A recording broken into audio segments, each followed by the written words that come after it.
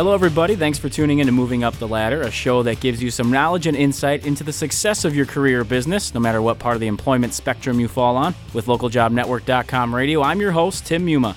Today's show focuses on leadership, more specifically personal leadership development. Often due to time and financial constraints, businesses aren't able to provide leadership development opportunities for their employees, so sometimes you got to take it upon yourself to grow as a leader. Today we welcome back Ron Riggio, PhD, the Henry R. Kravis Professor of Leadership and Organizational Psychology at Claremont McKenna College in California. Thanks once again for joining us, Ron. Thank you for having me on. If you could briefly just, again, run through maybe the mission of the Kravis Leadership Institute and your role there in terms of this whole idea that we talk about in leadership. Well, we really do two things. We conduct research on leadership, and one of the areas that we really focus on is the development of young leaders. Because we're a college, we're dedicated to the development of our own students as leaders in their future careers. So I'd say that we split our time between research, trying to understand best practices in developing leaders, and then actually putting those practices into play in developing our own students' leadership potential. And I'm the former director of the Institute. Now I'm one of the faculty members here. So obviously you have a lot of insight into this, and that's why we like to come to you for this type of topic.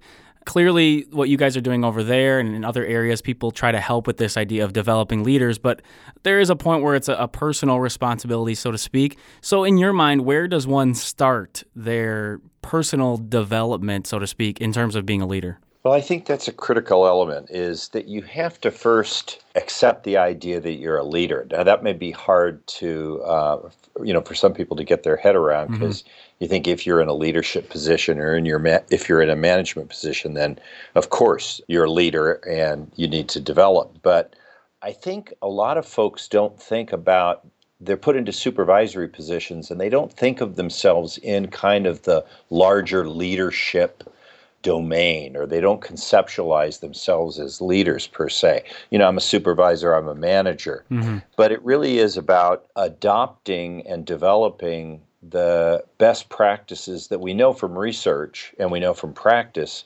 the best practices for leaders to be effective. And so I think the first step is really kind of labeling yourself, saying, hey, I'm a leader, I want to be a better leader, and I think that's the first place. And you brought up an interesting point there that often gets talked about actually in our offices. It's this idea of managers versus leaders, that there is a difference. And even specifically, you may not have a high-ranking position in an organization, but you can still be a leader. I guess, how do you differentiate those ideas of having a title that gives you a leadership role as opposed to actually being a leader and having those qualities? Well, one of the things that we try to emphasize and we try to focus our students on is the idea that, yes, anybody can lead, anybody can help move an organization or an entity forward, and you don't have to be in a designated leadership position to do that. Right. And the reality is, and I think we'll see this as we sort of get more into leadership, but the reality is that leaders don't do leadership alone, that they do involve followers. Steve Jobs didn't invent everything at Apple by himself. He was the designated leader, the most visible leader in the organization, but there's a lot of people that were doing leadership at Apple. So I think the distinction between managers and leaders is probably overblown, that the very best managers think about leadership, and the very best leaders pay attention to, when we think of managers or management, we think of the day-to-day sort of administrative duties. Well, a really good leader should understand the administrative duties and should understand managing too.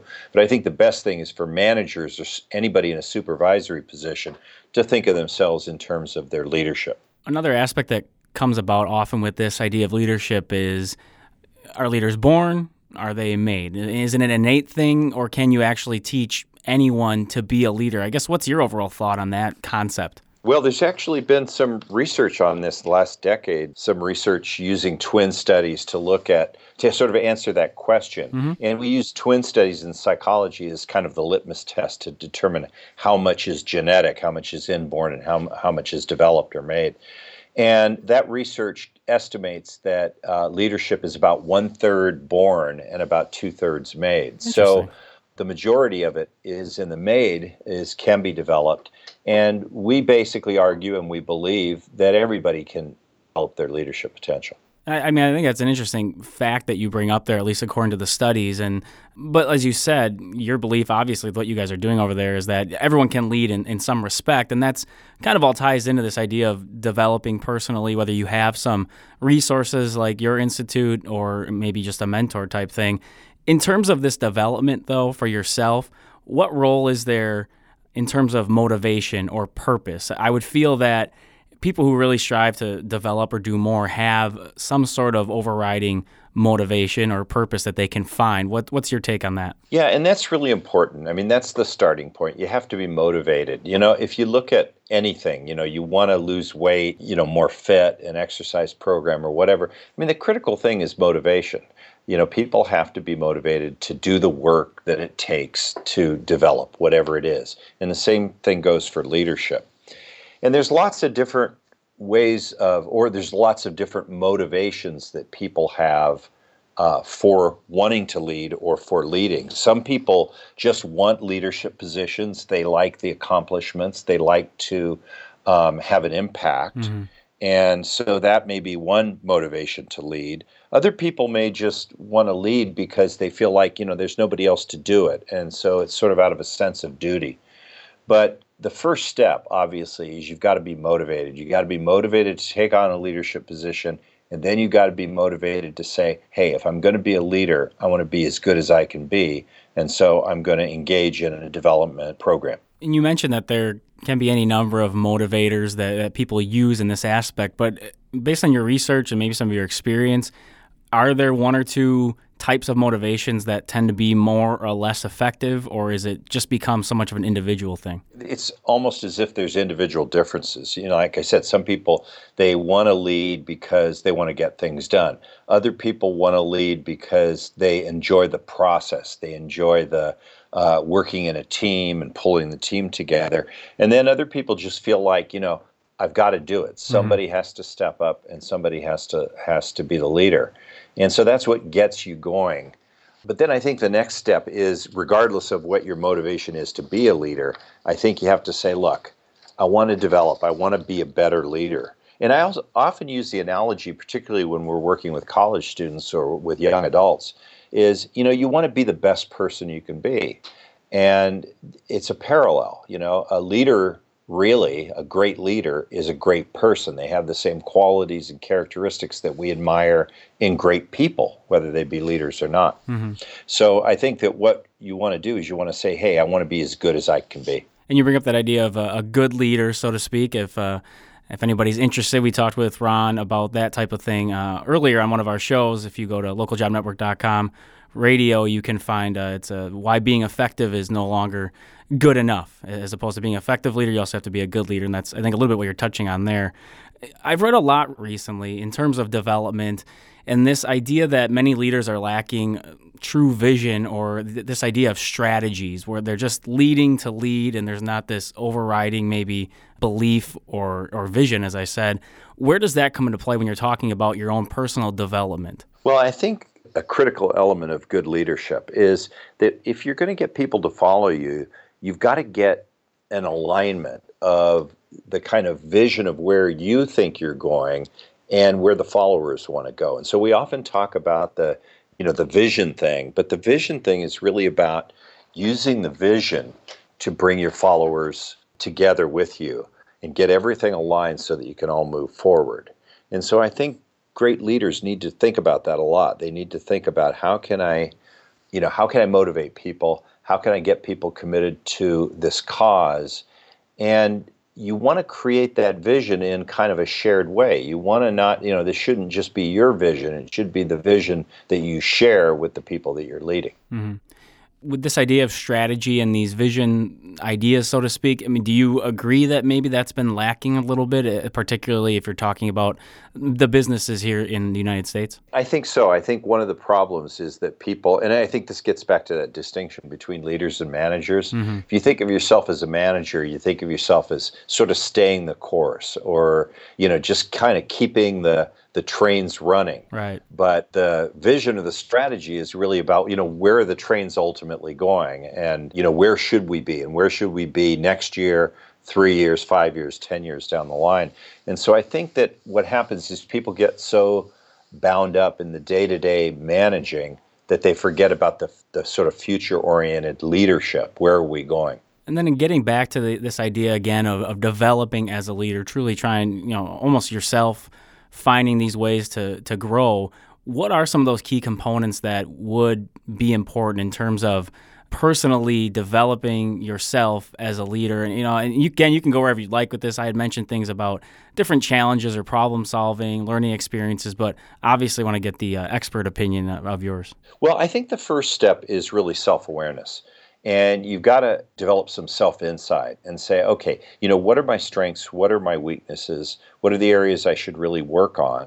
And so that goes two ways. What are my strengths and how can I leverage those? How can I use them to the fullest? But also looking at the areas that need attention. You need to get some feedback where you survey the people that you're leading, your subordinates, you survey the people above to say, well, what do you think of this person? You get peer evaluations. And the idea of this 360 is that you're really getting feedback about your own strengths and your own areas. We use the term weakness, but we could say targets of opportunity, our own personal targets.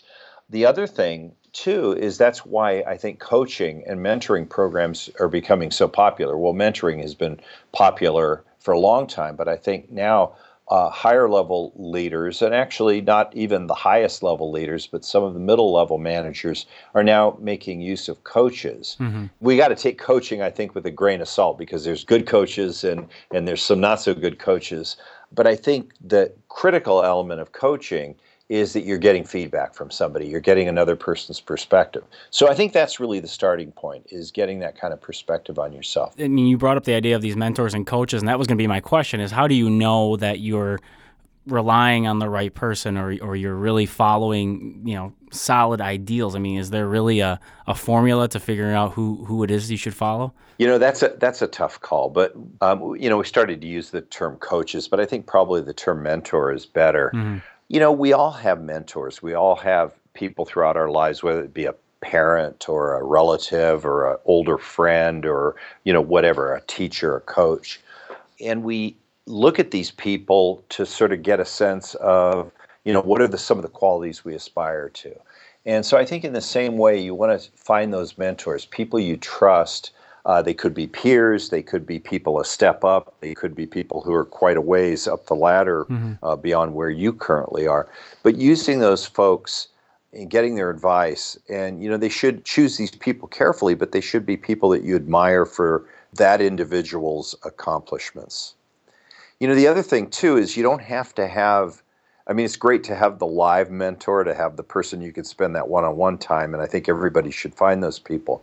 But I think, too, you can engage in kind of virtual mentoring. You can read about a famous individual or someone that you really admire and try to use your assessment of that person's qualities and try to develop your own personal qualities in that same way. A little bit in a similar fashion, oftentimes, you talk about that self-awareness, and it's really, this assessment of yourself, which can obviously be difficult at times.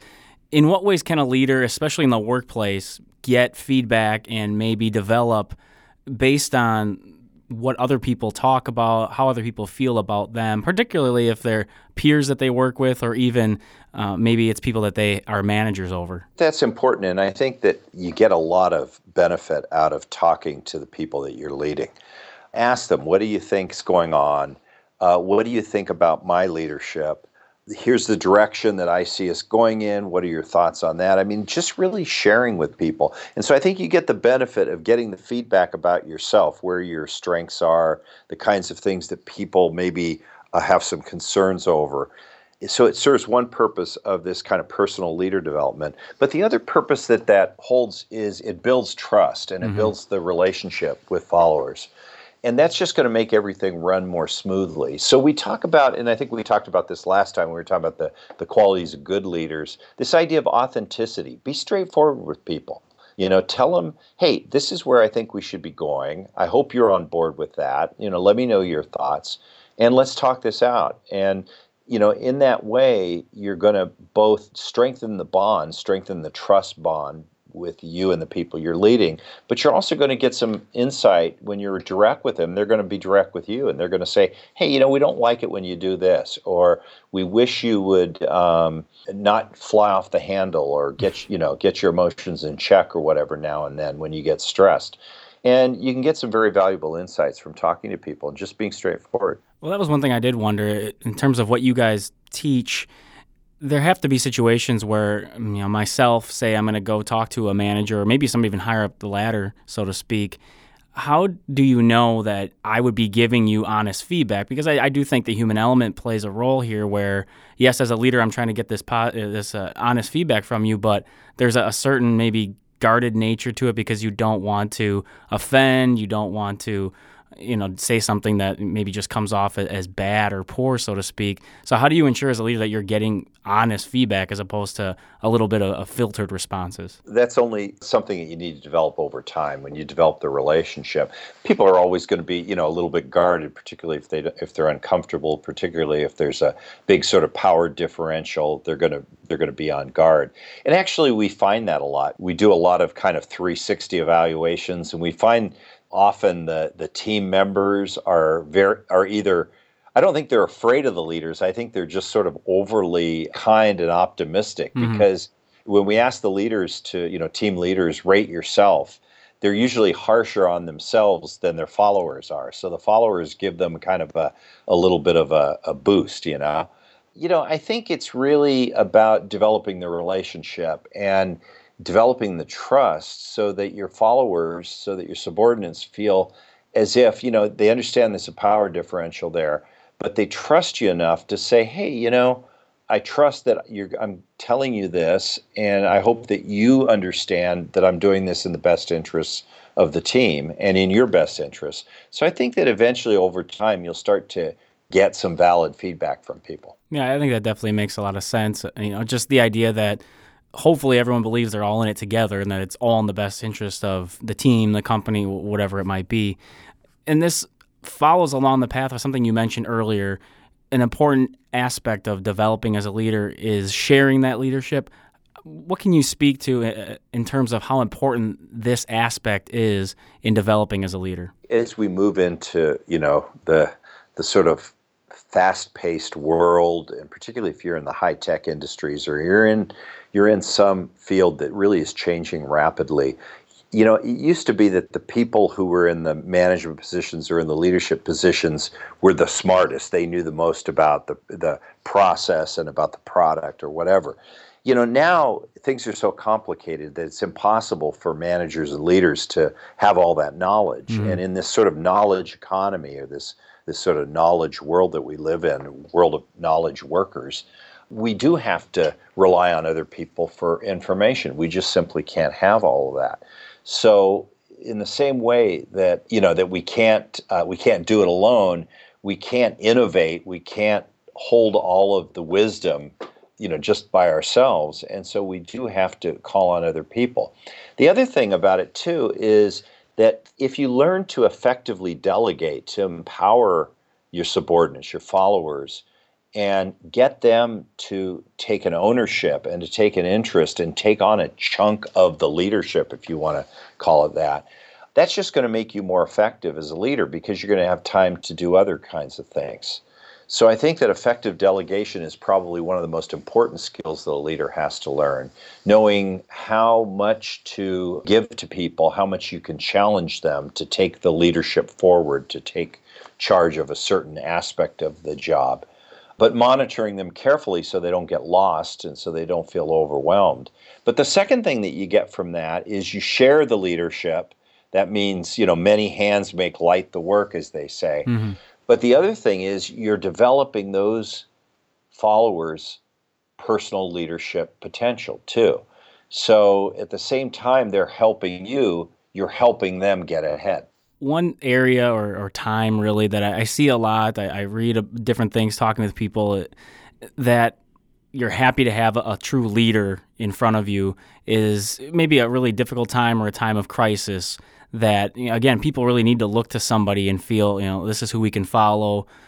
But in what ways can you develop being able to handle those really difficult situations, or even, as I said, in a time of a crisis, whatever that may look like for your company, because it would seem like unless you're in it, how do you develop that? Are there traits that you look to? Are there certain skills that you focus on? I guess what's your input there? Yeah, well, Tim, I think this kind of leads back to what we talked about earlier. You talked about strategy and vision. And so if you have a strategy, a plan for moving forward, you should also have a strategy for how to manage setbacks.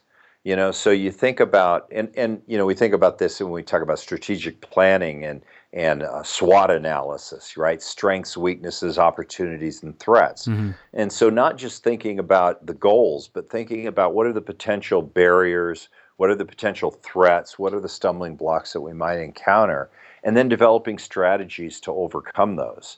So I think it's really part of the strategy and part of the vision, and a good leader says, hey, we're going to get there, we're going to get to the top of this mountain, but in the process, we're going to have these obstacles, and we're going to want to have to develop strategies or develop ways of dealing with the setbacks, dealing with the obstacles. And what that's going to allow you to do is bring people on board and get people prepared for the fact that this is maybe not going to be a smooth ride, mm-hmm. and maybe they're all going to have to pitch in and help. When we talk about crisis leadership and managing crisis, one of the things that we know from the experts in that area is that the best way to prepare for a crisis is to just practice it. And we think about that, and you think about, okay, that seems a little crazy. It seems like a big investment of time to prepare for, all sorts of emergencies or crises. Right. But we see this with emergency preparedness, right? So we just had last week, we had the big California shakeout here because we're earthquake prone. And so we have a big statewide practice session, and so we had to evacuate right in the middle of classes and took part in this. And that's really preparing us for how we're going to lead those of us who have responsibilities for students or responsibilities for employees.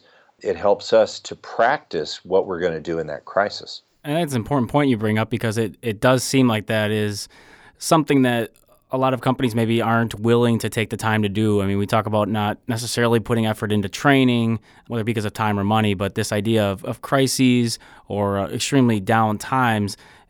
It seems like you're saying you can do it. It's just a matter of really putting an emphasis on it. That's right. You absolutely have to do it. And again, it's that idea of, you see this in medicine, that prevention, is so much better than having to cure.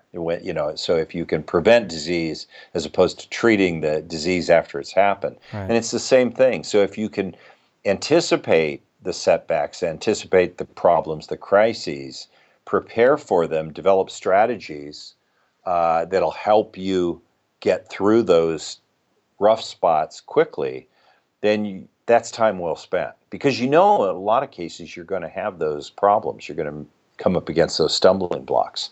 Obviously, we were talking a lot about in terms of how positively you can try to develop yourself personally, especially with some of the things you teach or philosophies that you have, whether yourself personally or the different things at the Institute. What are some of the mistakes people make in trying to develop themselves as leaders? Well, I think one of the things we're finding is that people can become very self-critical and almost to the point where it paralyzes them from moving forward. So this idea of being a perfectionist, we're not asking people to be perfect. We're not asking people to be saints, to be the great leaders of history or whatever. What we're asking them to do is to, try hard to be the best that you can be, to kind of steal the old Army phrase, right? Mm-hmm. Because people can get stuck. I have this one area that I really need to work on, and I'm just going to work on this, and I'm going to drop everything else. I mean, leadership development is an ongoing process, and you need to cut yourself a little bit of slack, but you need to work hard too.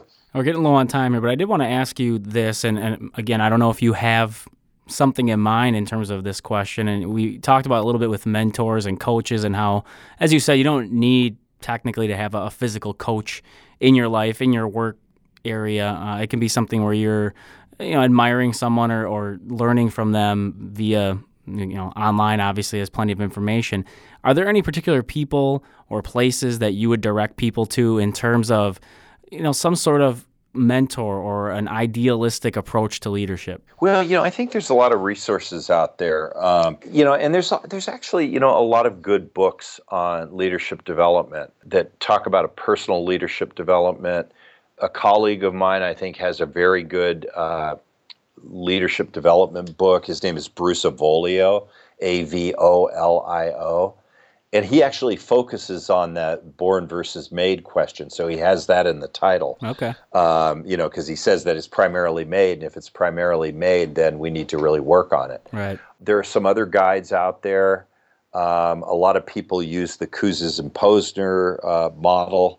I think that's a lighter version, but I think it's a very good model. So I think there's some books out there. I think there are some coaching organizations that can give you access to coaches. But you know what? You don't have to pay a lot of money because the Small Business Administration and some of these groups offer mentors, people who are retired, experienced business people who are willing to help young business entrepreneurs, willing to help young managers. And so I think you can find a lot of free resources out there, or very low-cost resources. Great. Well, I appreciate the insight there. And again, for anybody looking for that type of information, I mean, so much of it is at your fingertips, and Ron obviously helping us out with some more specifics. That will unfortunately bring this episode to a close here on Moving Up the Ladder. We trust you have some more tools and guidance now in developing yourself as a leader, no matter what your position, as we found out. Ron Riggio has been our guest. He is the Henry R. Kravis Professor of Leadership and Organizational Psychology. Ron, how can people learn more about you and also the Leadership Institute? They can go to the to our institute website, and so it's real easy if they just go to we're at Claremont McKenna College, so cmc.edu, and then click on the institutes there, and you'll find the Kravis Leadership Institute. And then I also have a blog, a leadership blog at Psychology Today. So if you go to psychologytoday.com, you can see my regular blog posts. My blog is called Cutting Edge Leadership. And I've actually got something up today on how to deal with everyday hassles and stress. Great. Yeah, that applies to everybody. And I would definitely suggest taking a look at Psychology Today, either the magazine itself or definitely online. Lots of good psychological input, but applied to everyday life, which is why I always love reading that stuff. Ron, really appreciate you coming on once again and sharing your insight with us. Well, thank you for having me on, Tim. And of course, it's always great to hear from you, the listeners, as well. So please drop us an email with comments or suggestions at ljanradio@localjobnetwork.com. Wishing you success in all your endeavors. I'm Tim Muma. You've been listening to localjobnetwork.com radio.